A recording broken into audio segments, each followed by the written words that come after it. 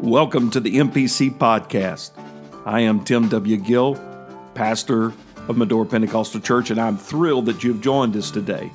Here at MPC, we are committed to bringing hope and building lives.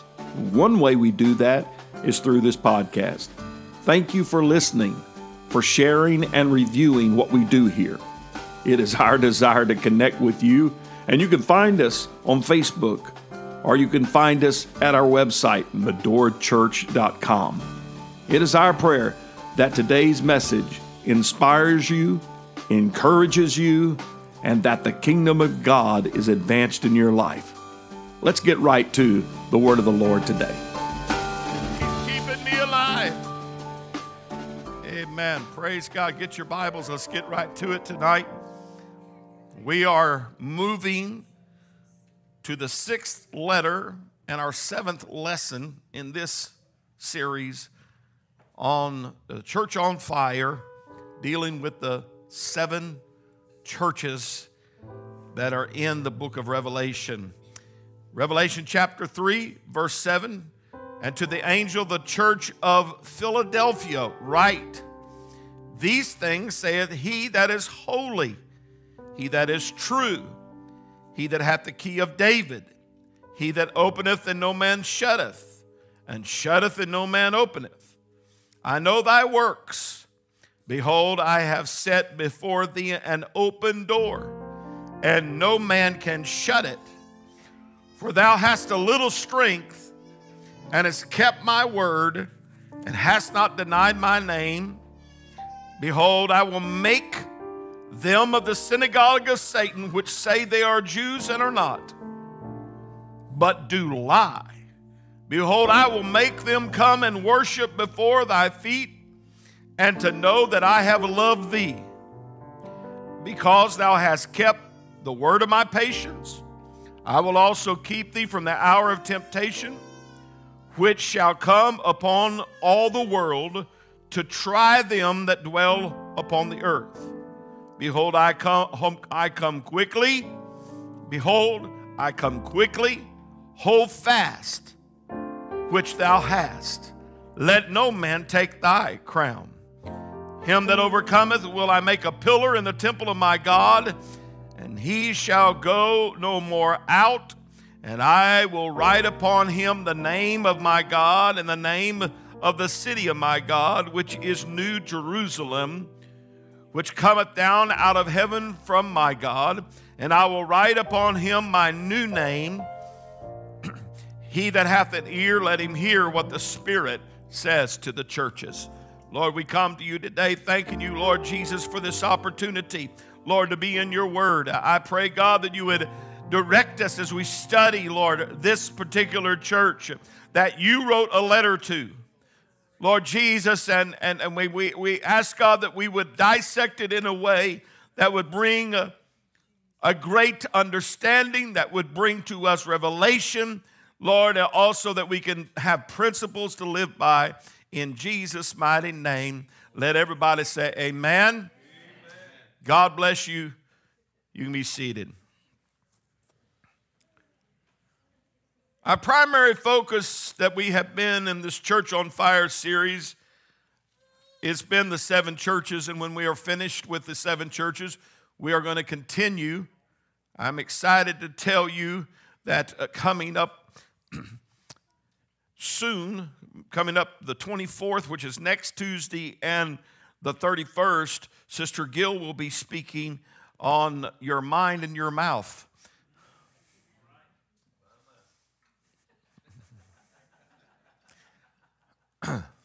You can't be a church on fire if you don't mind your mouth. Praise God. If I don't mind my, that's for me too. So, but we will continue after the series that we get when we finish with the seven churches. We're going to continue on with the Church on Fire in other areas. But this thought for the series of teaching on the seven churches has been in my heart for a long time. Just waiting for the right time to bring it to you. But Jesus has written directly to seven churches in seven cities, and each letter is broken down into three primary and main segments as I see it. Number one, he gives to them a presentation, which is his revelation to the church. God speaks directly to the local church through the messengers, through the pastors, through the leaders, through the preachers. Do you know he still does that? He still does that. He speaks to the local church through those that he has called to lead the church or to teach in the church, to preach in the church, to be elders, pastors, messengers of the kingdom. So there's a presentation. Everybody say a presentation. That's the revelation of Jesus Christ to the church. Then there is a problem stated, a problem or a potential problem that each church needs to address so they can have victory. How many know you can't have victory until you address a problem? You can't have victory because victory, it means overcoming something. That's victory. You overcome something, then that is victory. But Jesus gave each church accommodations, bragged on each church except one. Now, I don't know if they got to read all these other letters, but I'm feeling pretty much like, this is rough. But that's the next church we're going to talk about, and that's the church of Laodicea.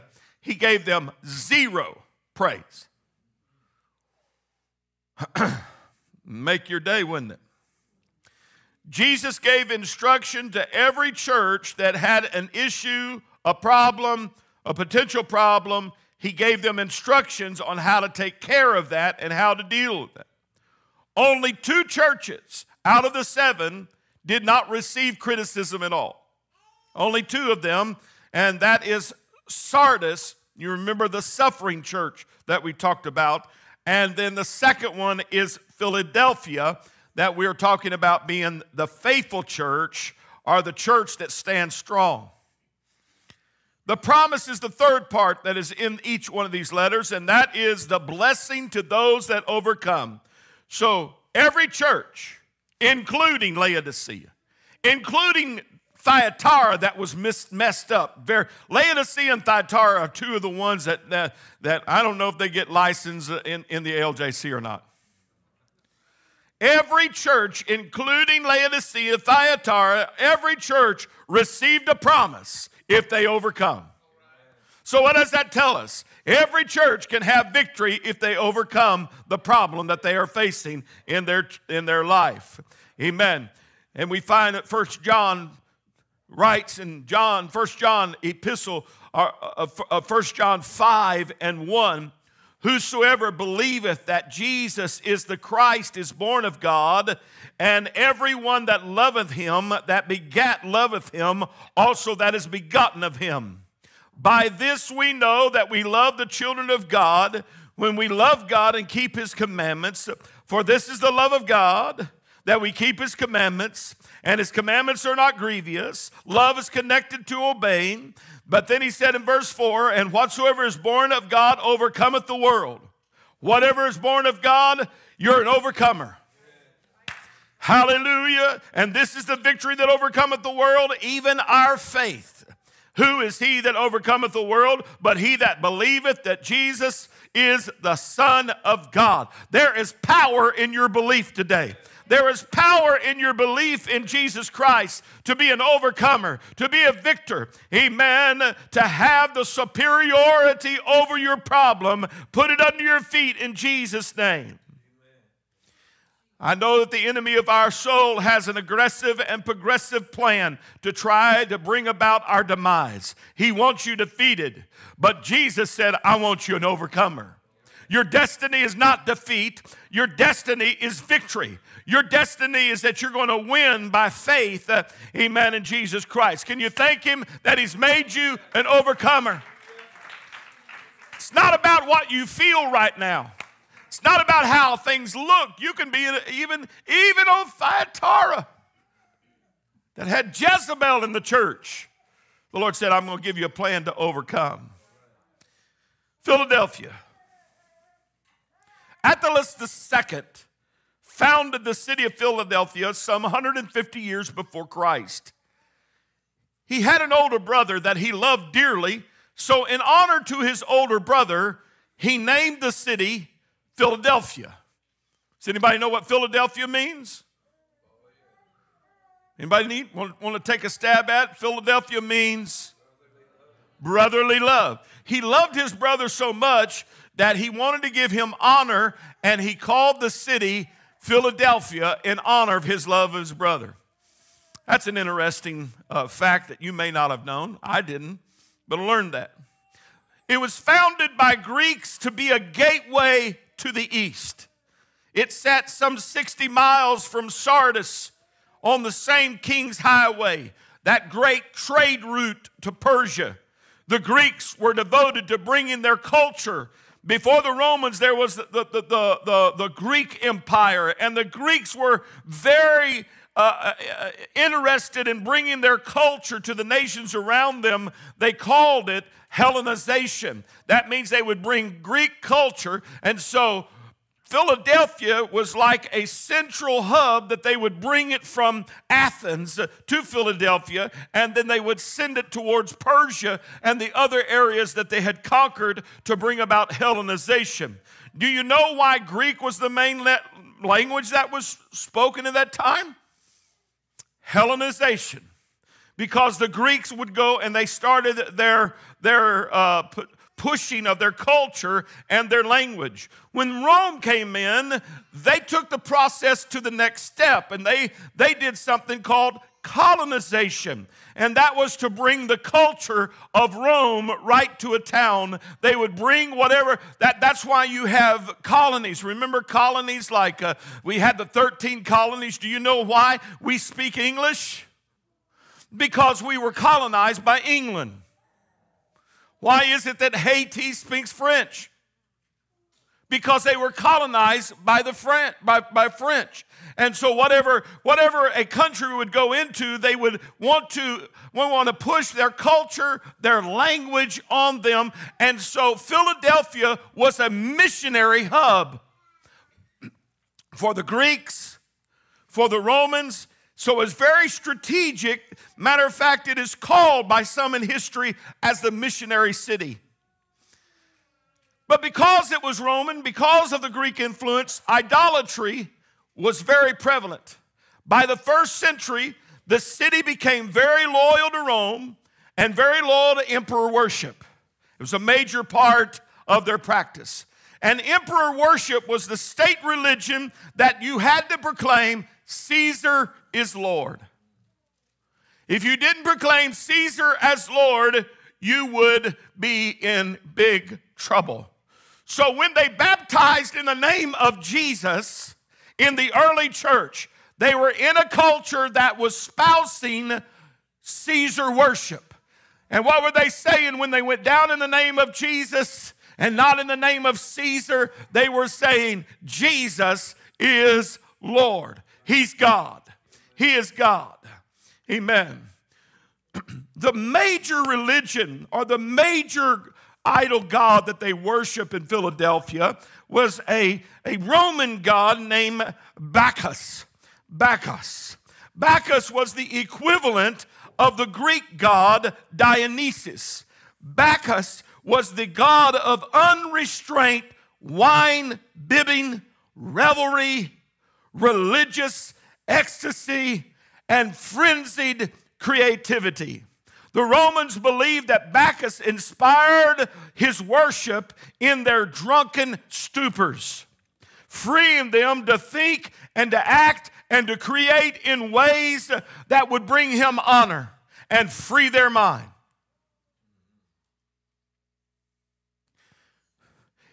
Bacchus represented spontaneity and an escape from everyday life.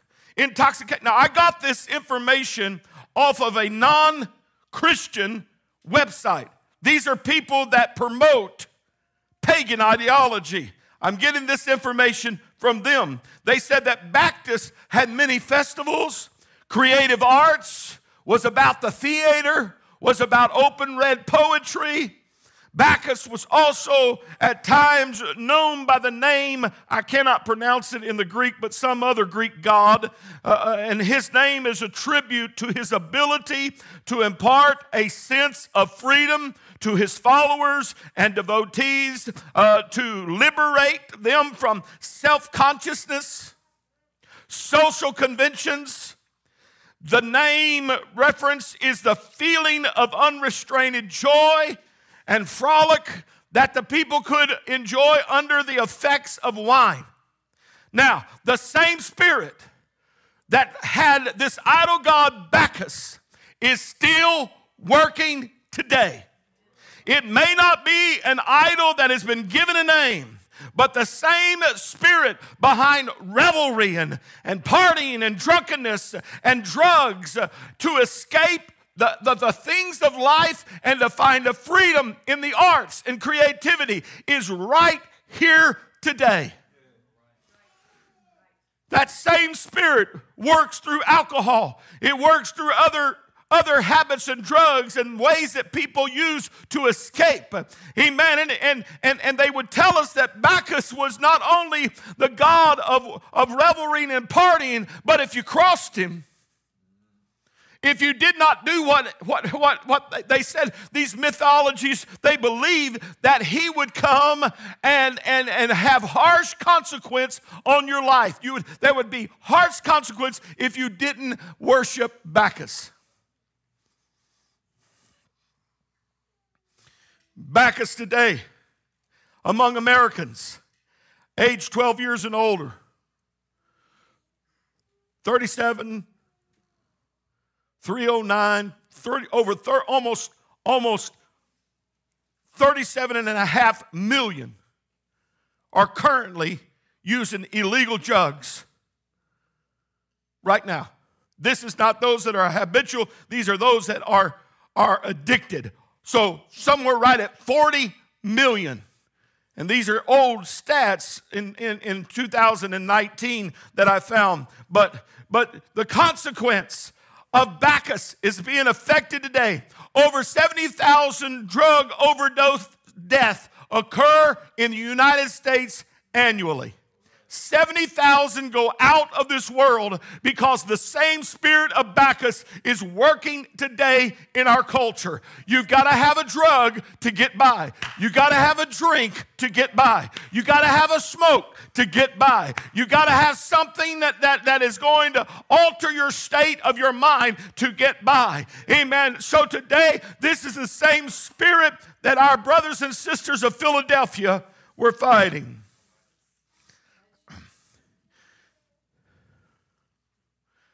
There's stats that you can look up, and I have a whole bunch more, but I'm going to pass by them just for the sake of time. But today, we're battling this. That's the idolatry and the spirit of the age. When you look at Philadelphia, it's important to understand their geography and the agriculture around them as well. The land around Philadelphia was rich and fertile. It was known by its crops. It had great crops. It was also, and still to this day, is known by its vineyards and its wines. The land was fertile because of the volcanic mineral-rich soil that was around it. Rich soil that would help these plants to grow was also a danger to them because of the volcanic area that was around them. Earthquakes were common. In AD 17, a massive earthquake struck Philadelphia and destroyed the city in AD 17. Rome, that would have been during the time of Christ. Rome helped rebuild the city, but the earthquake was so powerful that aftershocks happened for 20 years. Rome decided, we're not going to tax Philadelphia, we're going to rebuild the city, and they would rebuild it, and they get it built up, and then another aftershock would come, and it would destroy it, and they'd have to build it back up. They were constantly dealing with the unsettledness and the uncertainty of a land that was constantly shifting around them. No wonder they wanted to worship Bacchus, because they were dealing with a lot. Let's look at this letter. Let's jump right to it. Y'all okay? There's a lot of history, but it helps me understand where I'm at and what we're dealing with in the letter to Philadelphia. In Revelation, it says in chapter 3 and verse 7, And to the angel, everybody say the pastor, of the church of Philadelphia, write these things, saith he that is holy, he that is true, he that hath the key of David, he openeth and no man shutteth, and shutteth and no man openeth. So he begins with his presentation. Amen. That's his revelation. He provides the church of Philadelphia 4 revelations of who he is. Number 1, he is the Holy One. He is holy. He is holy. Somebody say he's holy. That means he's perfect. There's nothing unjust about him. There's nothing unrighteous about him. There is no darkness in him. There is no lie in him. He is holy. Revelation tells us that John saw the 4 beasts around the throne in chapter 4, and they were crying, holy, holy, holy, Lord God Almighty. Can I ask you who's sitting on that throne? Who's sitting on the throne? The one that said that he was holy. Amen. And the angels are saying around the throne to Jesus that sits upon the throne, holy, holy, holy, Lord God Almighty. That ought to be enough scripture right there to realize that he's not just a man. Whew. He is holy. There's a time that Jesus met a man with an unclean spirit, and that spirit cried out and said, I know who you art, the Holy One of God. Acts even records in chapter 4 that Jesus is called the Holy Child. John calls him the Holy One, the Holy One, holy, set apart, a cut above, one of a kind. There's none like him. God's holiness is based on his fundamental character and nature. He is holy. Amen. His acts are holy. His character is holy. Amen. The Lord said, I am the Lord and I change not. He's holy. Amen. God says that he is holy, and that is consistent with who he is. He's holy. Holy. So he reveals to this church that needs some stability. He is holy. Number 2, he is true. Everybody say he's true. Jesus is the one who is the truth. Pilate looked at Jesus and he asked him, what is truth? And truth was staring him dead in the face. Didn't even stay around long enough to find out. I want to tell you that there can be things in this world that are factual, but they're not true. They're factual, but they're not true. There's enough false in our world. There's enough lies and hyperbole and just people pushing flat out fakeness. But Jesus is true. He cannot and he will not lie. Somebody say he cannot and he will not lie to me. He's not a liar. He's not a fake. And he's the one that opens the door and he's the one that closes the door. How does he do that? He's got the key of David. That's number 3. Revelation, he has the key of David. You will find this referenced in the book of Isaiah, where he said in 22 and 22, and the key of the house of David will I lay upon his shoulder, so he shall open and none shall shut, and he shall shut and none shall open. A good Jew would understand exactly what Jesus was saying, is that who he was. It is a messianic term that he's the one that can open and he's the one that can shut. He provides the open door. He provides the authority. He has the power and the key. Amen. Matthew recorded that Jesus said, all power in heaven and earth is given unto me. No matter the opposition, Ephesus, no matter the opposition, Smyrna, no matter the opposition, Pergamon, no matter the opposition at Thyatira, no matter the opposition at Sardis, no matter the opposition at Philadelphia, no matter the opposition at Medora, no matter the opposition at Seymour, no matter the opposition in Brown County, no matter the opposition in Louisville and Indianapolis, no matter the opposition, he said, I am the one who has the key. And the one who has the key can open and shut the door. That's the 4th revelation. He said, I am the one that can open. He said, I know thy works. Behold, I have set before thee an open door. No man can shut it. For thou hast a little strength and hast kept my word and hast not denied my name. Amen. Everybody say an open door. Open door. He's the God of the open door. What is the open door? It's an opportunity for ministry. It is an opportunity for evangelism. It is the opportunity for discipleship making. It's an opportunity to preach the gospel.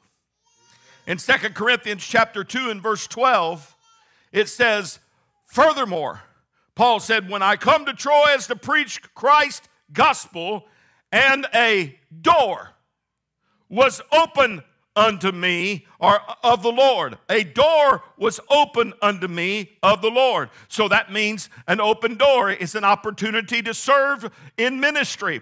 Paul also said that he lingered one time in Ephesus, and he writes this to the letter to the Corinthians, but he said that a great door and an effectual was open to him. That there was a door that opened, so he stayed at Ephesus for a period of time. Paul also wrote to the Colossians and said that he prayed that God would open unto them a door of utterance.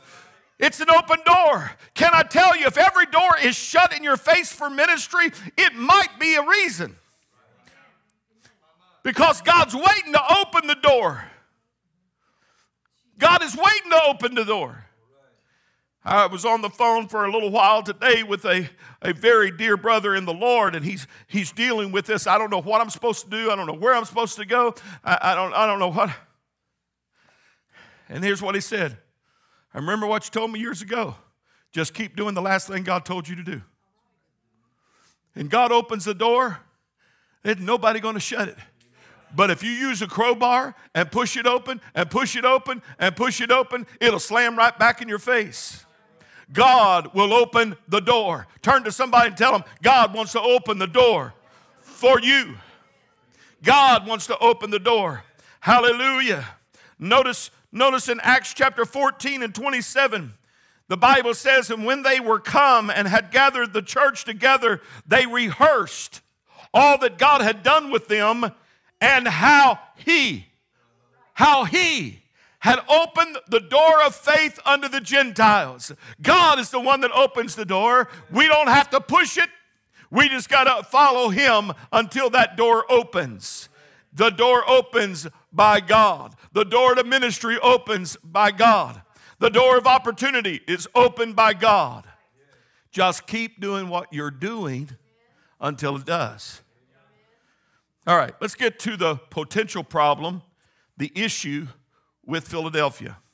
Revelation 3 and 8. The Lord said, I know thy works.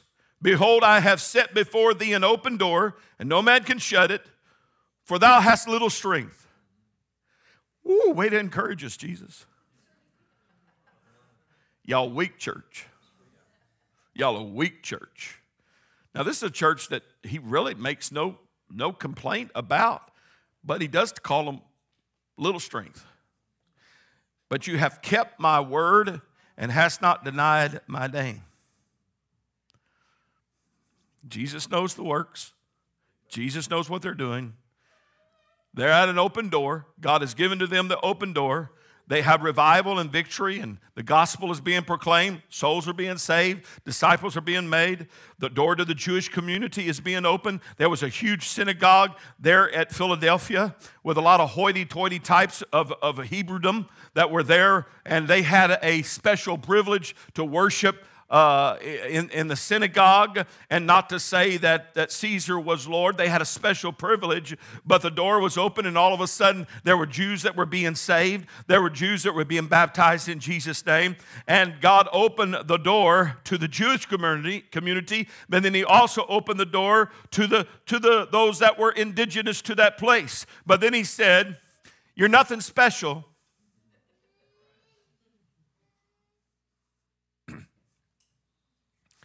Ouch. You're nothing special, but you got an open door. You lack resources, but you have an open door. Praise be to God. You're not wealthy like Laodicea, the church down the road, but you have an open door. I had rather be a church with little resources, not a lot of talent, and a weakness that we can't overcome by the flesh, than to be a church that's loaded with resources and not doing the work of God. My father years ago went to preach at a church in another state, and that pastor was bragging. We have enough money to fill up 3 banks. Enough money to fill up 3 banks. My goodness, liquidate that and start giving to missions. Put it in the kingdom of God. God is not impressed by how many dollars we have in the bank account. He's impressed by our good stewardship. Yes, that's what we need to be, is good stewards with what we have. But God is not impressed by our abundance when it comes to money and resources and talent. What gets him is people that are nothing to nobodies and still go after it in the open door mentality. God, you open the door. I don't know how to do this, but here we go. I don't know how to make this happen, but here we go. The door's open. I'm going in it. Don't have the talent, don't have the money, don't have the resources, but it's an open door.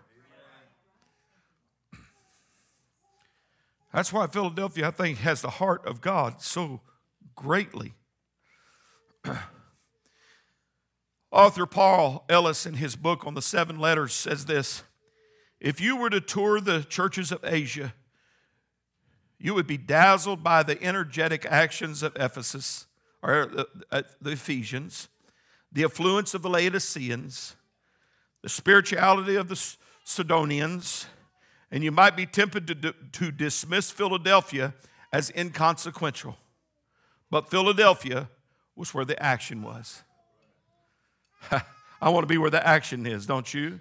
Jesus, he went on to say, had given this little church an open door that nobody could shut.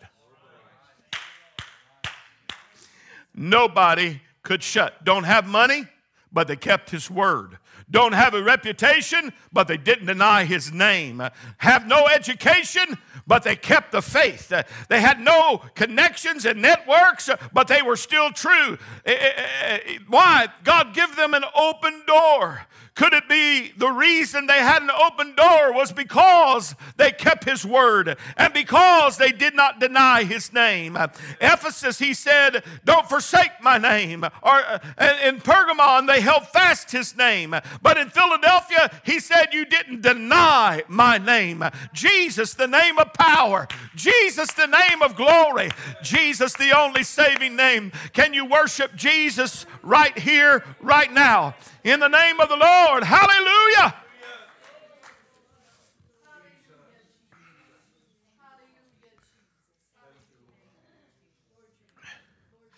Then he said in verse 9, behold, I will make them of the synagogue of Satan. Didn't he say that in another church called the synagogue of Satan? What church was that? Y'all remember? Just a couple churches back. Or so. Maybe it's Pergamon. I'll have to go back and look that back up. But okay, so that's Satan's seat. All right. Well, he's saying, he said, I will make them of the synagogue of Satan, which say they are Jews and are not, but do lie. Then he said, I will make them to come and worship before thy feet, and to know that I have loved thee. Let that sink in. First of all, open doors attract opposition.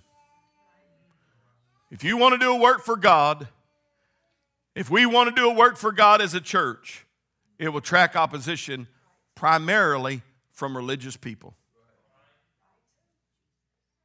Religious people don't like folks that are walking in an open door. The problem is you got the spirit of Pharisee and hypocrisy on these Hebrews. They rejected the church at Philadelphia because they were the church across the tracks. Anybody remember that? Remember the day? Does anybody remember the day we was known as the church across the tracks? You remember the day when the Pentecostal Apostolics was known as those old crazy holy rollers? Remember that day? Well, now we become sophisticated and we're more uptown and we've got all the blessings and all that kind of stuff. That's kind of the way the Jews that were religious but not true followers, they were the ones that were saying, oh, look at those people there. They ain't nothing. They're nobody. Amen. They were rejected out of hand because of their lack and littleness. But what they didn't know is that the power and authority of Jesus Christ was in that church. And it is that power and authority of Jesus Christ that will open the eyes of those that once fought them and show them that this church has got something. And it says that they will come and worship at their feet. It does not say that they will worship them, but it says they will come and worship. How many people that once said, I'll never be an apostolic, I'll never go to that church, I'll never be that, have come and then said, oh, thank God, and fall at their feet and began to worship the Lord because God had opened up their eyes. Praise God. Sister Bev got his hand back up there. I know, because I know that she said that come out of her mouth. I'll never be this. I'll never go there. I'll never do that. But if you look at that scripture, he also says that they may know that I love you. I'm going to show you the love of God. Show you the love of God in their life. Somebody say hallelujah.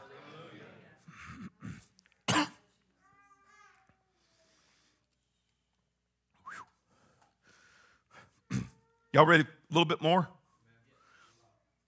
Y'all want a little bit more or a whole lot more? More of you. We sung that a while ago, didn't we? I want more of you. Well, here I come. Look at verse 10, Revelation 3:10.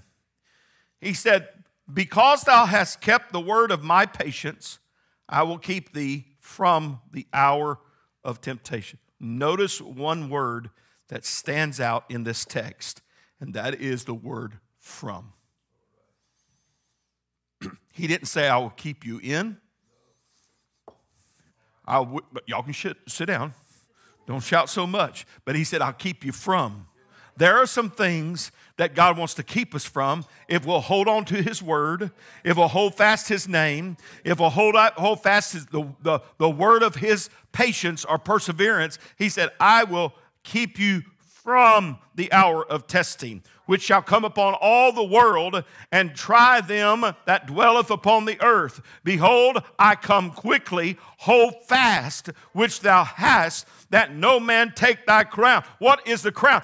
A crown is good enough. It's not. I don't believe he's talking about salvation here, but rather I believe he's talking about the crown of victory and overcoming and not being in the test. He's going to keep us from. There are some things that are coming upon this world that, brothers and sisters, he is going to not just keep us through, but he's going to keep us from.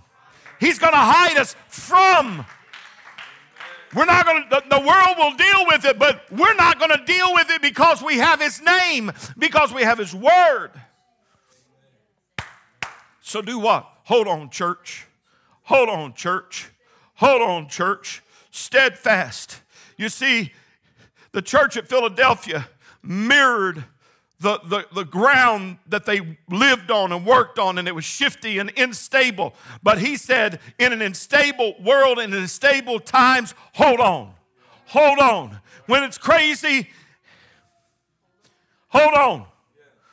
When another pandemic comes, hold on. When your world falls apart, hold on. Praise God. Don't let anyone take your crown. Let's just name it. Hold on. What's your crown?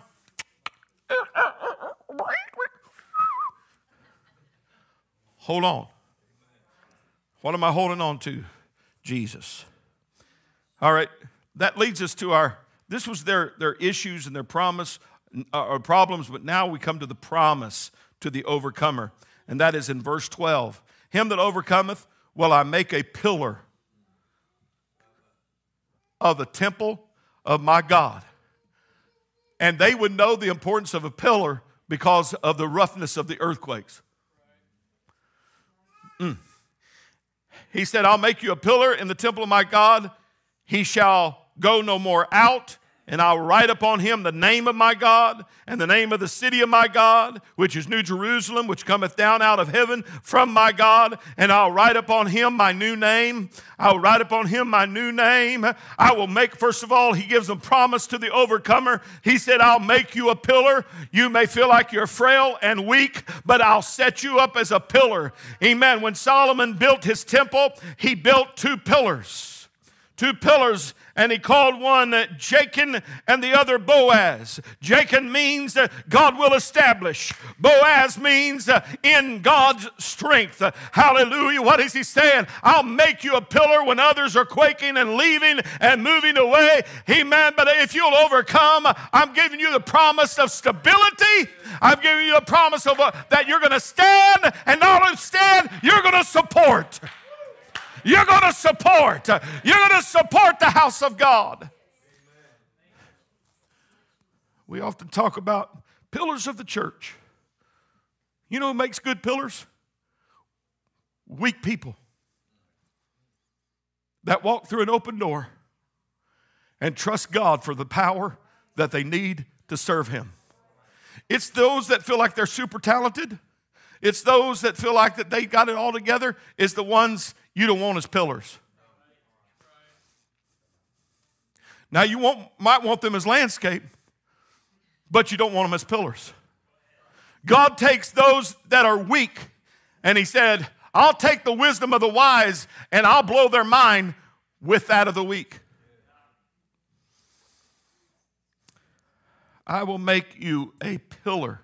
That's the promise. Who are pillars? Those that keep his word, those who do not deny his name, and those that keep his word of perseverance. He said, and I will write upon them the name of my God, and the name of the city of my God, which is New Jerusalem, which cometh down out of heaven from my God, and I'll write upon him my new name. He said, I'll write upon them the name of my God. What is he saying? The favor of the Father is upon you. The favor of the Father is upon you. You are highly favored, overcomer. You are highly favored. Open up and walk through that door. Hey, how many of you have had situations in your life where God opened up a job you didn't even go looking for?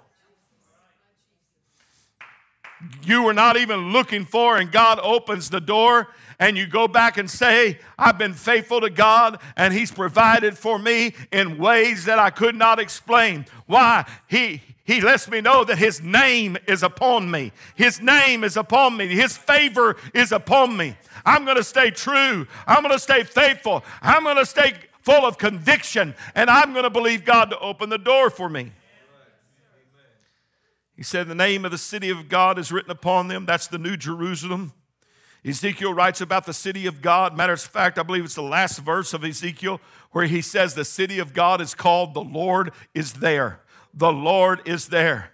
Amen. What happens with this special anointing and overcoming promise is that you become part of a free city known as the New Jerusalem. There's freedom, there's favor, and then there's freedom. And then finally we find that the name of Christ is written upon him. The name of Jesus Christ is on you. Somebody tell me when that happens. Woo! Amen. Listen to what Jesus said in Mark 16 and 17. And these signs shall follow them that believe. In my name shall they cast out devils. They shall speak with new tongues. They shall take up serpents. And if they drink any deadly thing, it shall not hurt them. They shall lay hands on the sick, and they shall recover. Hallelujah. Anybody know that that's the power of having his name? That's the power of having his name. Don't deny his word. Don't deny his faith. Amen. And be strong in endurance.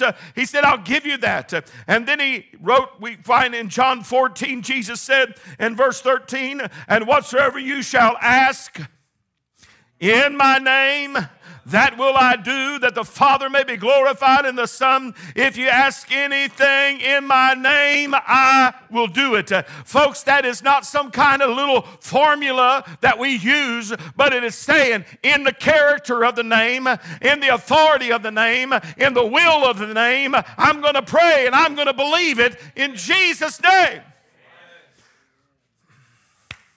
Something about the name of Jesus. It's the sweetest name I know. It's the sweetest name I know. Praise God. We find that John records that the baptism of the Holy Spirit would come in his name. Peter and John went to pray in the name of Jesus, and the lame man was healed by his name. By his name. Hallelujah. Paul said, and whatsoever you do in word or deed, do all in the name of the Lord Jesus. Hallelujah. It is the highest name of all. It is the name of the Lord. Hallelujah. The psalmist said his name alone is excellent. The psalmist said that his name is a strong tower. The word of the Lord declares that whosoever is going to be saved is going to call on the name of the Lord. You see, you might be weak, you might be frail, you may not have talent, you may not have ability, but you do have the name. And when you have the name on you, you have the authority to baffle those around you because of the open door.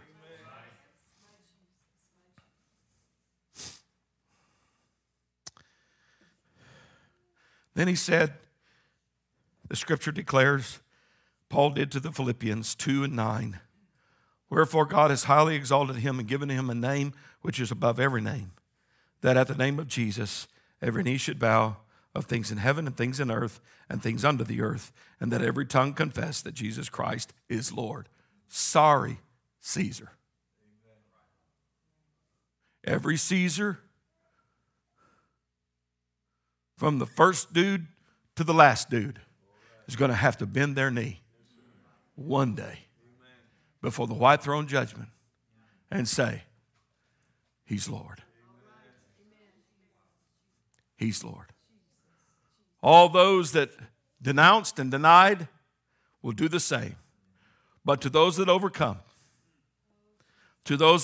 a weak mentality, to those that overcome the instability of times, to those that overcome hypocrites that attack, to those that overcome in the times of intense testing, he said, you'll wear his name. You might look at my brown checkered jacket. You might see my striped shirt and my brown pants. But somewhere in this